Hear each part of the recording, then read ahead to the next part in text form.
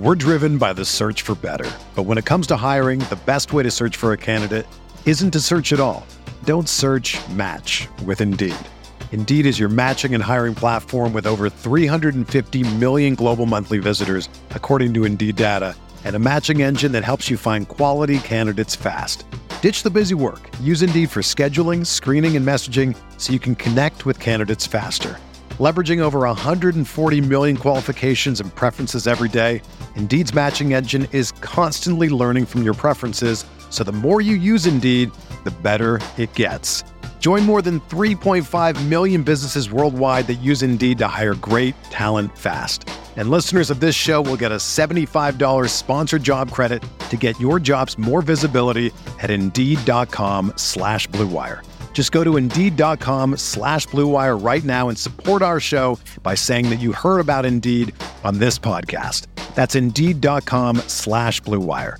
Terms and conditions apply. Need to hire? You need Indeed. That was the assumption. And then, you have to remember, if the Zoomers are listening, you have to remember that we were not inundated with information. You actually had to go seek information. I know this is a foreign concept to you because the information is just stuffed into your ears and your eyes 24 hours a day, every waking second, right? But back then you actually had to go seek it. And I used to have to go watch dial-up speed press conferences with Dave Wanstead and Dolphins players. And there was this slow trickle of news about like this guy Fiedler. Hey, this guy Jay Fiedler. I never heard of him, It's December 2000, Colts at Dolphins. This is Remember That Game, the podcast about sporting events that take you on a journey and maybe chart the path of the zeitgeist. I'm your host, Thomas Emmerich, and today my guest is now three-time guest, Denny Carter, analyst for NBC Sports Edge, founder of Bad Faith Times, and co-host of Living the Stream. The Dolphins had a resurgence this year under Mike McDaniel, nearly winning their first playoff game since the year 2000. Denny, did it give you any flashbacks to your time running around AOL and hyping your, at the time, Miami Dolphins? A little bit. I will say, I wanted to say absolutely not, because I'm just done being a fan. As I think I've said the last two times I've come on your podcast. Thanks for having me again. But seeing the Dolphins in the postseason was, triggering in a good way. It made me remember the fact that this team used to, perennially compete for championships, in that they would make the playoffs and they would win a game. Sometimes, never two, but always one, but usually one in the playoffs. So that was cool. I think I will say that part of me, I think I can confirm that part of me is dead. I don't have fandom anymore, but seeing it was cool. Underdogs at home to young Peyton Manning, who hasn't even won a playoff game. Miami had, as you mentioned, won some playoff games recently, beat the friggin' Bills. Mm-hmm. Pretty big deal. You and I did this show's first episode on it. Everyone's saying at school or on these AOL message boards or your friends on AIM, Colts and the Rams stuck into the playoffs. A big mistake. So Colts a trendy sleeper that year in the AFC. Do you remember having a chip on your shoulder about the Dolphins when you logged on, or even just at the school lunch table? My chip on my shoulder was mostly in relation to my buddy, who I'd known for, since we were little kids. He was a Broncos fan. And so his guy, Elway, got 2 Super Bowls, and my guy, Marino, was left in the dust. So that was my main chip on the shoulder. But heading into that Colts game in the playoffs, and it's funny to talk about. So this was a playoff game in December. Is that? This is when you could still get one pre-New Year's Eve. So yeah, going into that game, I don't remember having a chip on my shoulder. I remember just being really glad that they got there, and they had a home playoff game. The year in a year where they were supposed to be, competing for a top 2 or 3 pick in the draft, and they were way, way better than people expected. So heading into that game, I was just like, I felt like kind of playing with house money, if you know what I mean. Crappy team there, leading receiver Oronde Gadsden. Yes. A couple years prior in the Arena League, quarterback Jay Fiedler, not long out of NFL Europe. Dolphins, I think they're 60-1 Super Bowl odds that year, 7.5 over under. Meanwhile, Colts went in as one of the top few favorites, 10-1, would be 1.5 point favorites in this game on the road. Even though these teams had split the regular season the past couple years, Dolphins won at Indianapolis a month prior with Damon Heward. Today they would have Jay Fiedler. Really? How much did you talk yourself into having a shot at this game? Yeah. Before I address that, can I backtrack a little bit about this team? So, if I remember correctly, heading into that season, like in July and August, it was Heward's team, and the reins had been handed over, and it was Heward's season. Okay. We didn't say that back then, but that basically that was the sense, is that Marino's gone.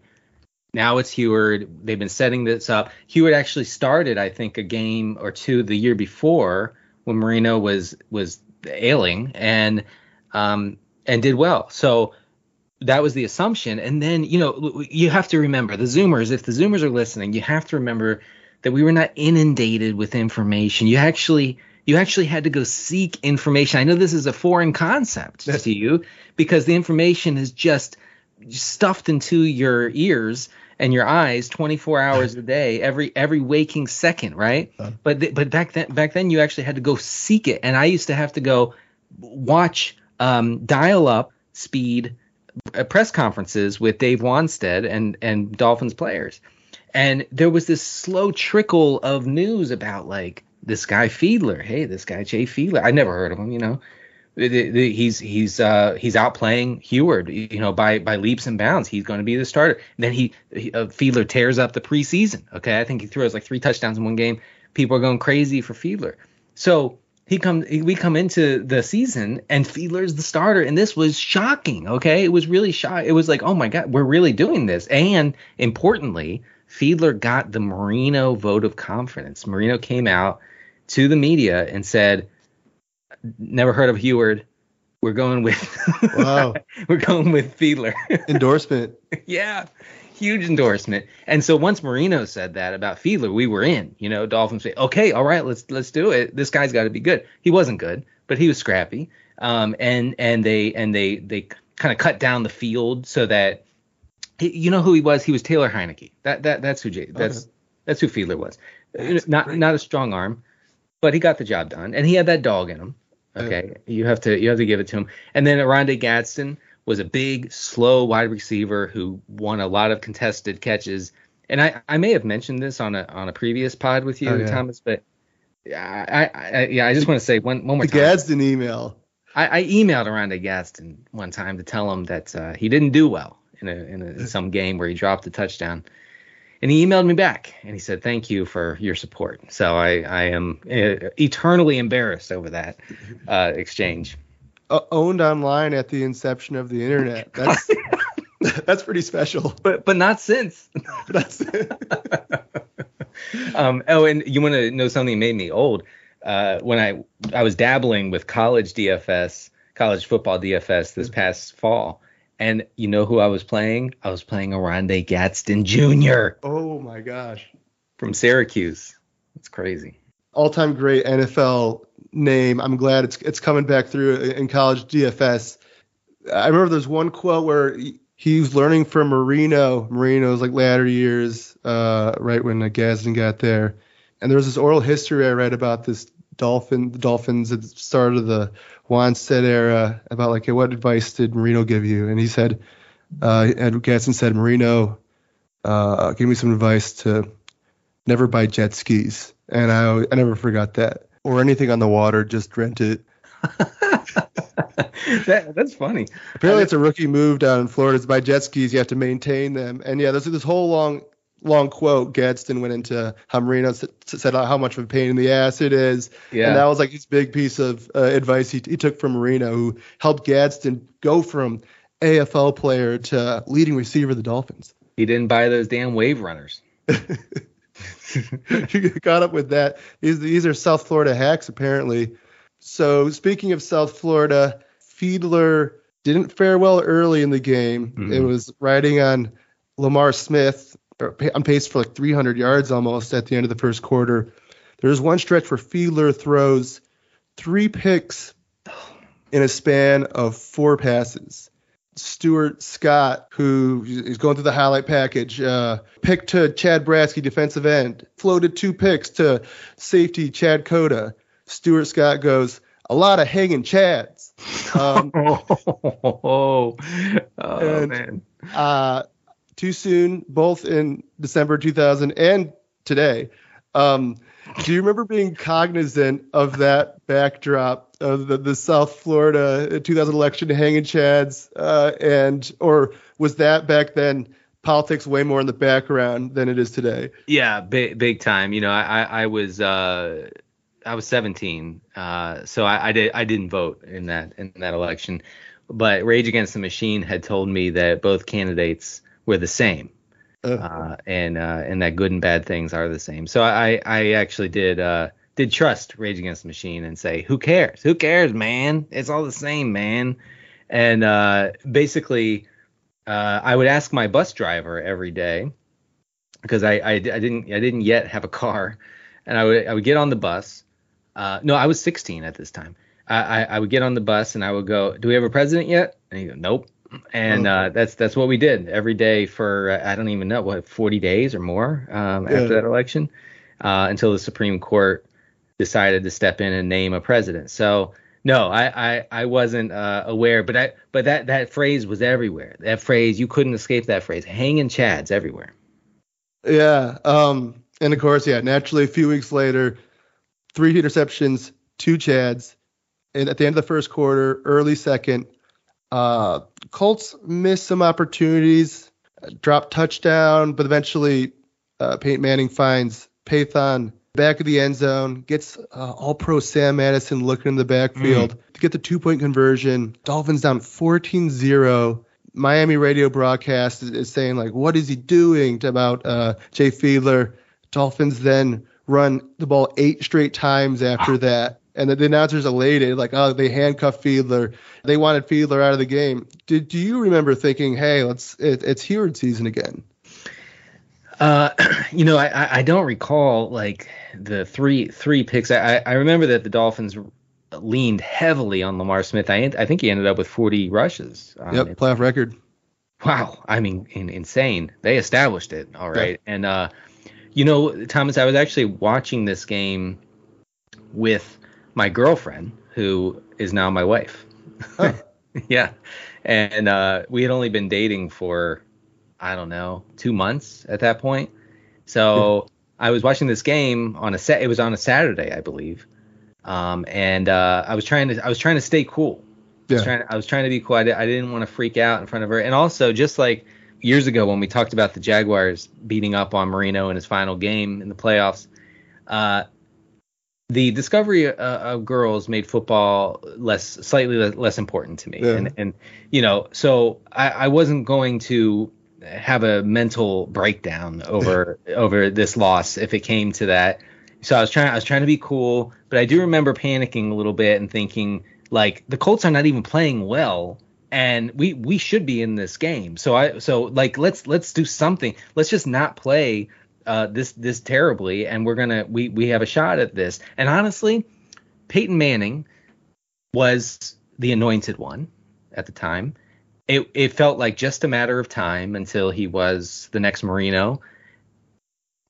And so, like I said, it felt like playing with house money. Like, if we can beat this guy in the playoffs, that'd be awesome. And if we lose to him, we were supposed to lose. Like, it's this kid Peyton Manning. It's the one that we've been told for years and years before he even entered the league that he's going to be the greatest quarterback of all time. So, what can you do? You have Jay Fiedler. The Marino era to the Fiedler-Wannstedt era. Yeah. You have this anointed quarterback across the line of scrimmage. The Dolphins had been executed in the divisional round each of the past couple seasons, 62-7 against Jacksonville and then 38-3 against Denver. That and this house money feeling just make you just give you that like underdog scrappy mindset where like Peyton and passing is the future, but establishing is still here, baby. Yeah. I was a tough guy back then. I said give it to Lamar Smith. We went 3 yards in a cloud of dust every time.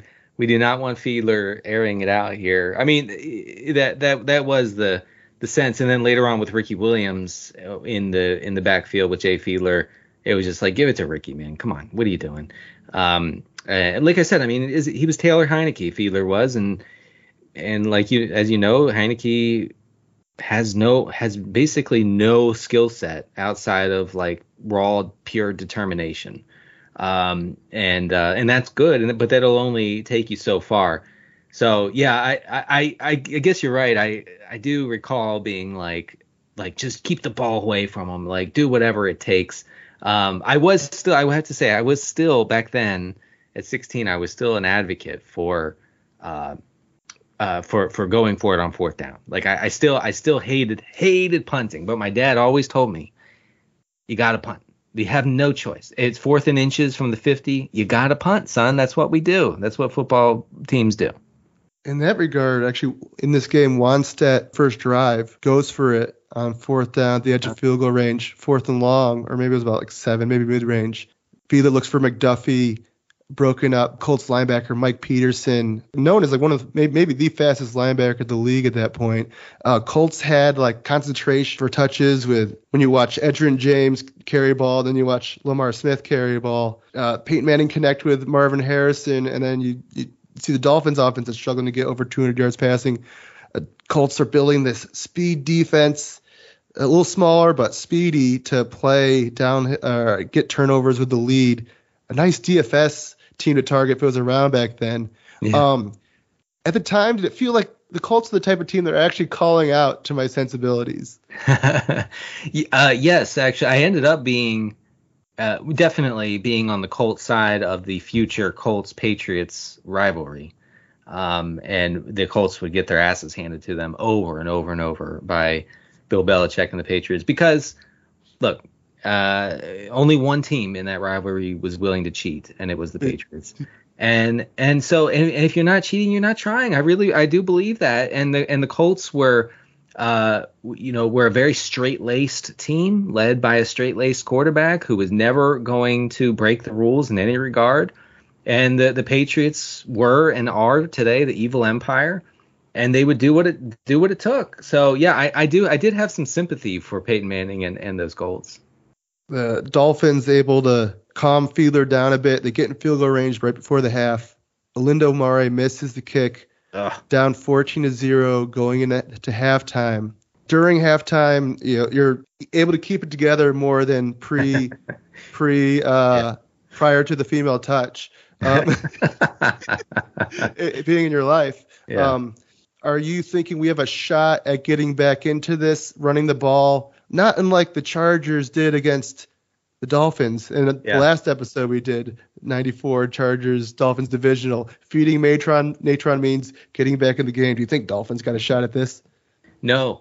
I remember thinking like just being like, well, it was a good run. We got a home playoff game in a year where we were supposed to be among the 3 to 5 worst teams in the NFL. So good job, Dolphins. We did it again. We got to the playoffs and we lost, as we always do. As Hootie and the Blowfish said, Dolphins make me cry. I wasn't going to cry in front of my girlfriend, but yeah, I mean, it was it felt like the end. And I have to say, Olindo Mare drove me nuts because here's a guy who had a huge leg, okay, could kick the shit out of the ball. Sorry to the kids,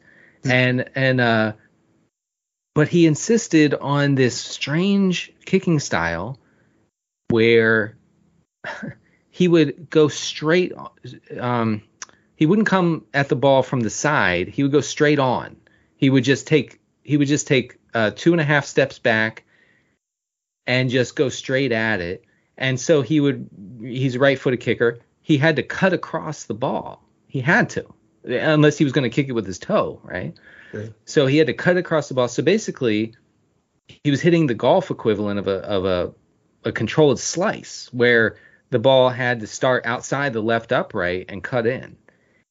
Do you know how difficult that is to watch as an NFL fan? To have to see a ball start outside the post, the left post, and just pray to God that it cuts the other way, and it'll just sneak in, or if it has too much cut, it'll just barely get in on the right side. I mean, I never understand. I can't believe no one of the Dolphins was like, enough of this, Alindo, kick it like a regular kicker. Basically dropping everyone's heart into their stomach. Yeah. Each time that goes up to the right side of the upright. Yeah. I hated it. But the thing is, like, he was one of the few kickers at the time who would consistently get attempts from, 55, 58 yards out. Like, I mean, he kicked it. Like, he boomed it sometimes. Yeah. I remember in Denver one time, I think he hit a 60-yarder and it was the biggest deal ever. But oh my God, he drove me nuts. I actually couldn't even look. I just had to. I remember like looking at my feet while Mari kicked and just listening. I'm like, oh, okay, please go in. On the other side, you have Mike Vanderjagt, who will come up later in this game. Kind of swirling wins that day, and he ends up kicking a 50-yarder. The prologue to his career is interesting. You end up getting later in the liquored up kicker stuff. Peyton Manning's comment there, because I think Vanderjagt said something to someone that was interesting. But at this point, Vanderjagt had hit 54 of his past 57 field goals, and if he had hit the minimum threshold, he would have been the most accurate kicker of all time. Oh. Do you remember your view of Vanderjagt or Mari being like among the league's best kickers, and how did watching them kind of make an imprint on you as you later on do kicker fantasy? Yeah, I definitely wasn't a kicker or truther at the time, but I do remember being really jealous of Vanderjagt because he didn't do that stupid Mari thing where he like hits a slice on everyone, and I know his career ended ingloriously. With probably the worst field goal attempt in the history of organized football. It was 40 yards right against the Steelers in the playoffs. But at the time, Vanderjagt was Justin Tucker at the time. I mean, he was nails. He was an athlete, which was rare now. Okay, late 90s, early 2000s. You still had kickers looking like dads. Okay, Al Del Greco, who clearly has never exercised in his life, was the prototypical kicker. Okay. And then Vanderjagt comes out there. He's wearing the big shoulder pads. He, broad shoulders, strong legs. Like he looks like cut up in a way. And you're like, who is this guy? Was this a linebacker? Oh wait, it's a kicker. So that was a weird thing. You're used to just having these non-athletic kickers, and Vanderjagt was the exception. This show is sponsored by BetterHelp. With the holidays just around the corner, many people's thoughts will turn to gift giving and what to get for friends and family. And seeing the joy on people's face as they open those gifts can be a truly wonderful experience. Spending time with family unboxing gifts is always one of my true pleasures of the entire year. Whether or not your family gives gifts during the holidays, you get to define how you give to yourself. And the holidays are a great time to do that. So whether it's starting therapy, going easier on yourself during the tough moments, or treating yourself to a day of complete rest, remember to give yourself some love this holiday season. Early 2023, I began therapy, and I started doing it after thinking about it throughout the holiday season. So very much like I'm talking about today, it is the perfect time to start that process. I have found it very beneficial, and my plan is to continue it into 2024. It's been very valuable in helping me learning positive coping skills and balancing the day-to-day tasks and challenges that I have experienced. If you're thinking of starting therapy, give BetterHelp a try. It's entirely online, designed to be convenient, flexible, and suited to your schedule. Just fill out a brief questionnaire to get matched with a licensed therapist, and switch therapists anytime for no additional charge. In the season of giving, give yourself what you need with BetterHelp. Visit BetterHelp.com/RotoViz today to get 10% off your first month. That's BetterHelp, HELP.com/RotoViz. We're driven by the search for better. But when it comes to hiring, the best way to search for a candidate isn't to search at all. Don't search, match with Indeed. Indeed is your matching and hiring platform with over 350 million global monthly visitors, according to Indeed data, and a matching engine that helps you find quality candidates fast. Ditch the busy work. Use Indeed for scheduling, screening, and messaging so you can connect with candidates faster. Leveraging over 140 million qualifications and preferences every day, Indeed's matching engine is constantly learning from your preferences, so the more you use Indeed, the better it gets. Join more than 3.5 million businesses worldwide that use Indeed to hire great talent fast. And listeners of this show will get a $75 sponsored job credit to get your jobs more visibility at Indeed.com/Blue Wire. Just go to Indeed.com/Blue Wire right now and support our show by saying that you heard about Indeed on this podcast. That's Indeed.com/Blue Wire. Terms and conditions apply. Need to hire? You need Indeed. Another day is here, and you're ready for it. What to wear? Check. Breakfast, lunch, and dinner? Check. Planning for what's next and how to save for it? That's where Bank of America can help. For your financial to-dos, Bank of America has experts ready to help get you closer to your goals. Get started at one of our local financial centers or 24/7 in our mobile banking app. Find a location near you at bankofamerica.com/talktous. What would you like the power to do? Mobile banking requires downloading the app and is only available for select devices. Message and data rates may apply. Bank of America N.A., member FDIC. Trajectory upward for Vanderjagt going into this game. A little bumpy after, including something we'll get into shortly here. Dolphins establish in the third quarter. Lamar Smith carries it into the end zone. 2-yard touchdown. 14-7 game going into the fourth. Eventually 14-10. Dolphins get within 4. It felt like a snake-bitten sort of day for Peyton Manning. They couldn't get Marvin Harrison free. I think it was shadowed by Patrick Surtain. He had those really good defenses there with the Dolphins back in the day. Jason Taylor, Trace Armstrong, All-Pros, Sam Addison, All-Pro, young Pat Surtain. As you get in the mid-fourth quarter and all of a sudden Dolphins are down 4, are you like, all right, our defense has us in it again? The defense was good, and that's the Dolphins were a boring team that year. Like they definitely weren't flashy by any means, and they tried to keep games ugly and close, and try to grind it out in the end, as you would imagine with a team that has Jay Fiedler as their starting quarterback. So yeah, I mean that I can't say that I remember having that thought, but I do remember being confident in the Miami defense that season in a way that I had not ever been in my 6 or 7 or 8 years watching the Dolphins before that, because those defenses that Marino had were awful. I mean, they were absolute sieves. I mean, people would, wreck them through the air. They would get anything they wanted on the ground. And this one was different. I mean, they had Jason Taylor, right? Yeah. They had Zach Thomas. Yeah. Yeah. They had Zach Thomas by then. Yeah. Yeah. They had Surtain on one corner. They had Madison on another. They had Terrell Buckley, who was pretty good at the time. They had Sean Marion, who was a former Dallas safety. He wasn't like an all world safety, but he was good. And then a couple pass rushers who were good. Who was the one that you mentioned a minute ago? Oh yeah, Trace Armstrong and Jason Taylor combined for over 30 sacks that year. Wow, really? Armstrong. Well, Trace Armstrong definitely benefited from Taylor because teams would do anything they could to slow down Jason Taylor. People don't remember Jason Taylor was dominant pass rusher, unstoppable at times, and Trace Armstrong would get a bunch of favorable situations, and he obviously took advantage.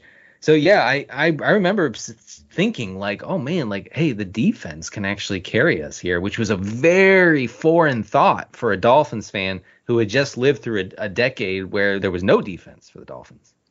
Tim Bowen on the interior there. Is there anyone of those players in particular you would go defend the most online? The Y2K teenage brain, very different from our current brain, but different from teenage brains of any other era of fandom, where pre-DFS and ubiquity of gambling info were all about the tribe of jersey color. But we start to have access to enough information to really supercharge our level of investment in regards to our emotional. And was there any player you filtered this into far as arguing with people on message boards or anyone who listen after you dial in through your modem? I do remember arguing in chat rooms, NFL chat rooms, which is crazy to think about today. I mean, I guess I still spend a lot of time on a chat room called Twitter. So that hasn't changed. Just slightly more toxic today than it was in 2000. I was a huge Sam Madison. Like I would have said back then, probably at 16, 17 years old, I would have said, I'm taking Sam Madison over any corner ever. Like he is shut down. You can leave him out on an island, and not give him any help. He's such a huge advantage. He was the kind of corner, at least for like 2 seasons, 3 seasons maybe, where teams would not throw in his direction. It was like, I don't want to say it was the Deion treatment, but it was a little bit of the Deion treatment where Deion Sanders never saw the ball because no one ever challenged him in his prime. So I definitely was a Madison guy. I remember back in the day, like they'd have a computer in the classroom. I'd hop on and then try to find a message board to argue with someone what sports about, and then the teacher would be like, "Who are you talking to? What is happening?" But just to hear that modem connecting and that sweet sound of data storage, how much did you gravitate to just getting online like during a school day once you first kind of discovered that's a thing you could do? Yeah. First, what is it? Sound of data storage first thing in the morning? Yeah. The Arctic Monkeys. Yeah. Yeah. Everybody listen, you got to check out the Arctic Monkeys album called Tranquility Base. Yeah. Hotel and Casino. Yeah, Hotel and Casino. It's a great one. Thomas and I have bonded over that one over the years. I did that at home.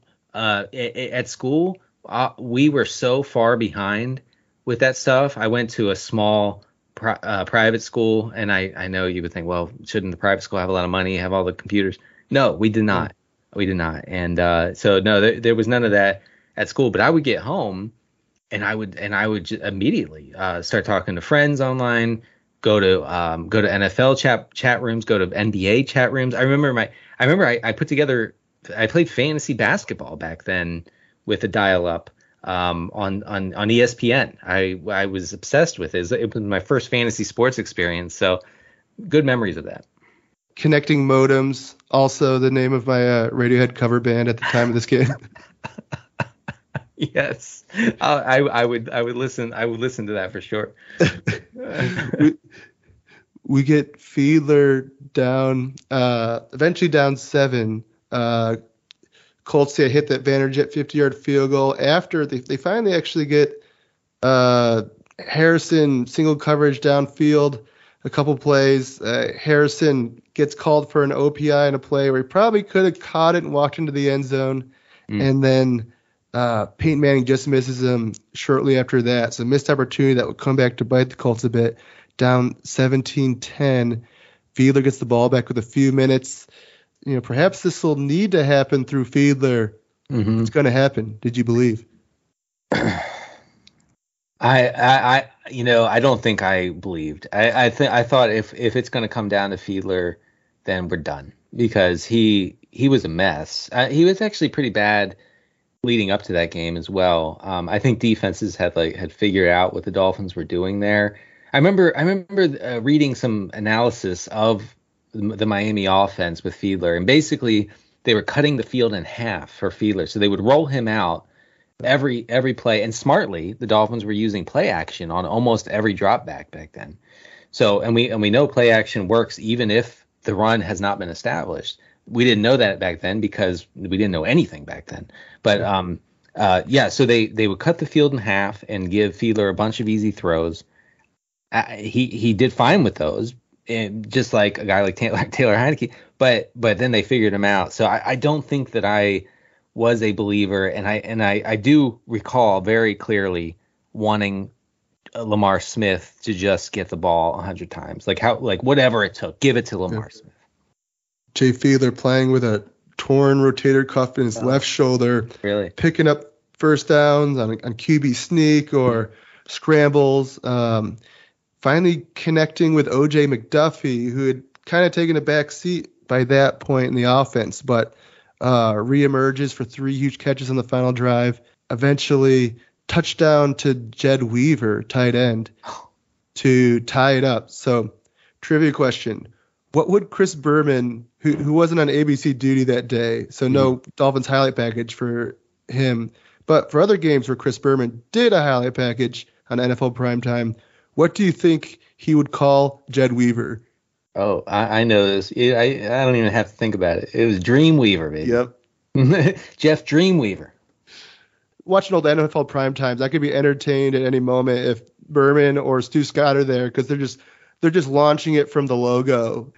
So the game goes to overtime. Dolphins punt rather quickly. Colts drive down, have a 3rd and 12.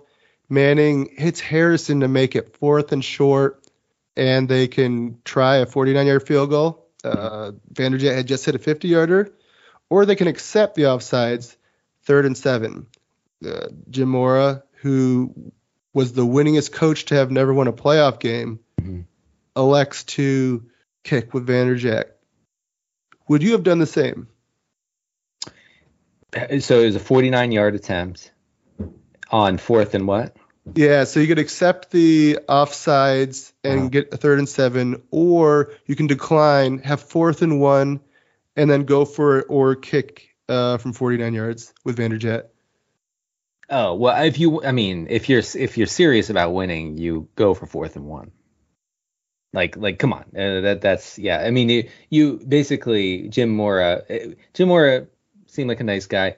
Jim Mora was obsessed with not losing. Like, he never actually tried to win. He just always tried not to lose, and that's a great example. Stu Scott in NFL Primetime says, yeah, if Mora accepted it, he had one more play. Instead, he looked at Mike Vanderjagt.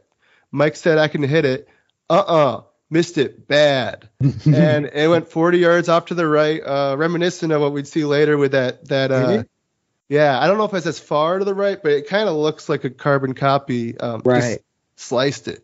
Right. Well, it's the one, I don't remember the one against the Dolphins. I know that he missed it, but the one against the Steelers in that memorable playoff game, it was what we would call in golf a push slice. So it starts right and then it keeps fading right. So it was like the worst possible kick. Yeah.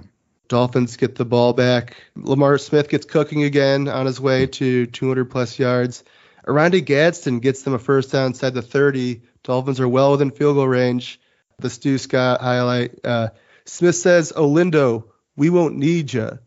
Drags the Colts defense into the end zone, topping 200 yards, an NFL playoff record 40 carries. So this is the Saturday early game. Yeah. How have we established the tone for the rest of your weekend and over your next week? Oh, I remember feeling just ecstatic, like, oh man, like we're better than we were with Marino, guys. Like we finally got over the hump. We're gonna win this. We're gonna win this whole thing now. And again, it was house money. Like, who did the Dolphins play the next week? Do you know that? They played Oakland. They went to Oakland. Rich Gannon and the Raiders. Lucky, right? It did not go well. 27-0. Yeah, man. Well, that's the thing. In my life as a Dolphins fan, I learned the hard way that the first round of the playoffs can go well. The second round of the playoffs cannot go well. In fact, it will be a humiliation unlike anything you've ever seen. And that's exactly what happened again. Well, talk about that play to end the game, though. Do you have that in front of you about how long the run was for Lamar Smith? Yeah, I think it was. I remember the Colts had a lot of guys at the line of scrimmage trying to stop the run. Lamar Smith broke through the line, and there was basically no one there to get him after he got through the line, and it was about a 40-yard run. Is that right? Oh, actually, so Smith had picked up a couple chunks that drive, but the one where he carried that last defender in was a 17-yard rush. That's it? Oh man. Yeah. I remember that differently. Yeah, and And the crowd went ballistic. I mean, that was a very exciting moment. Yeah. Yeah, and I think he was a lot, I think he was actually carrying a defender for a few yards, which made it. And his 40 time I think was like 4.67, so like it probably seemed longer, but he was more of a kind of shed tackles and carry guys downhill kind of runner. He was a grinder. Was a grinder. Yeah, okay, I totally misremembered that. But I remember thinking, like, again, I'm watching it with my girlfriend, and I'm thinking, I cannot deal with an Olindo Mare miss. It was overtime, right? It was yeah. Okay, so we got to overtime after being down big in the first half, and you're telling me that this is going to come down to Mare missing another critical field goal because he missed. He had a penchant for that. And so I'm like, how am I going to deal with this with my girlfriend here?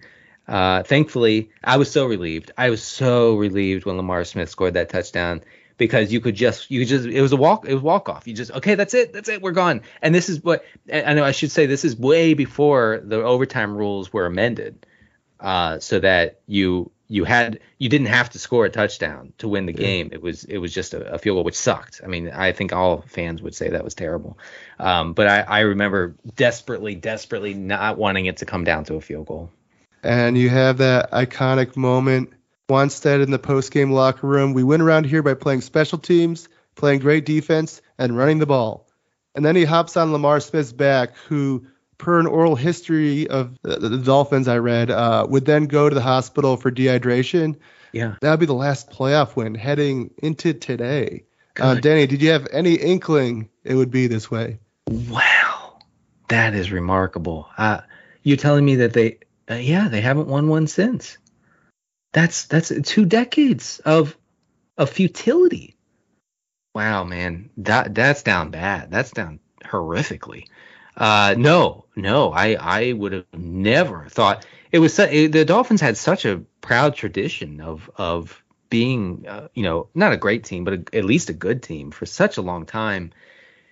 And I guess I just assumed that would carry on. The the Bill Parcells years were a disaster. Trying to think of that. The coach that they had with Ronnie Brown and Ricky, I can't remember his name. He actually passed away, I think, a few years ago. But Sperano. Sperano was I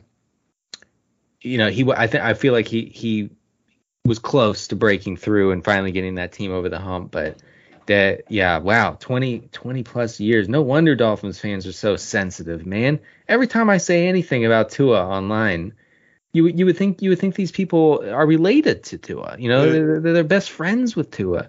Like you can say Tua is not the best quarterback, but he fits really well in that system. And you know what? As a former Dolphins fan, I'm not going to bang on the Dolphins fans, but I will say you gotta ease up a little bit. The playoff losses are just a lot to swallow over the years. They score 3 points against the Broncos in 98, 99. They scored 7 against the Jags. 2000, they're going to go to Oakland, get shut out. A few years later, they score 3 against the Ravens. Yes. Terrible, horrible game. Honestly, like one of the most like gut-wrenching losses that I've ever experienced. And you know what, Thomas? They scored those 3 points in the first possession and did not score again. They didn't even they didn't even breach the 50-yard line after that. Oh, yeah. That was Fiedler and Wanstead. Wanstead would be gone in a few years, but they had a winning record, but they'll get to the wild card or they, finish 9-7, miss the playoffs. Like, what happened to your Dolphins fandom over the Wanstead years, or how did that evolve in the 2000s? I was a Wanstead guy. Like I believed in him, and I thought that he was actually a better head coach for Miami than Jimmy Johnson was, because Wanstead was willing to do things a little differently, to like be flexible, whereas Jimmy Johnson was like, we're just going to do what we did in Dallas. But they didn't have the kind of personnel that they had with the Cowboys in the early 90s. So you couldn't do that. You just couldn't do that. And also Jimmy Johnson and Marino were terrible mix, terrible. You couldn't say that back then, but it was very clear from the get-go. I remember thinking Wanstead was going to be there for a long time, but I guess what was it, 2004 or 5 when they parted ways with him, and that was that. And then the Dolphins have been in the wilderness ever since.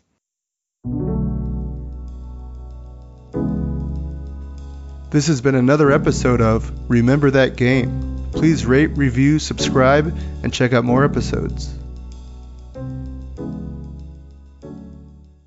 Everyone is talking about magnesium. It's all you hear about. But why? What do we know about magnesium? Well, magnesium is the number one mineral that 75% of Americans are deficient in. If you are a woman over 35, magnesium will help you rediscover balance, energy, and vitality. Magnesium supports more than 300 enzymatic reactions in your body, including those involved in hormonal balance. From functional medicine doctors to mental well-being and female hormone experts, we all know that magnesium is the one mineral to improve all aspects of well-being and health. But which one? Magnesium Breakthrough from Bioptimizers, the trusted choice recommended by leading experts with 7 best-absorbed forms of magnesium to ensure your body receives the support it needs for overall well-being. Go to bioptimizers.com/balance today and use code BALANCE10 for 10% off. Support your journey to wellness at bioptimizers.com/balance. Magnesium Breakthrough from Bioptimizers, your foundation to optimal health and vitality.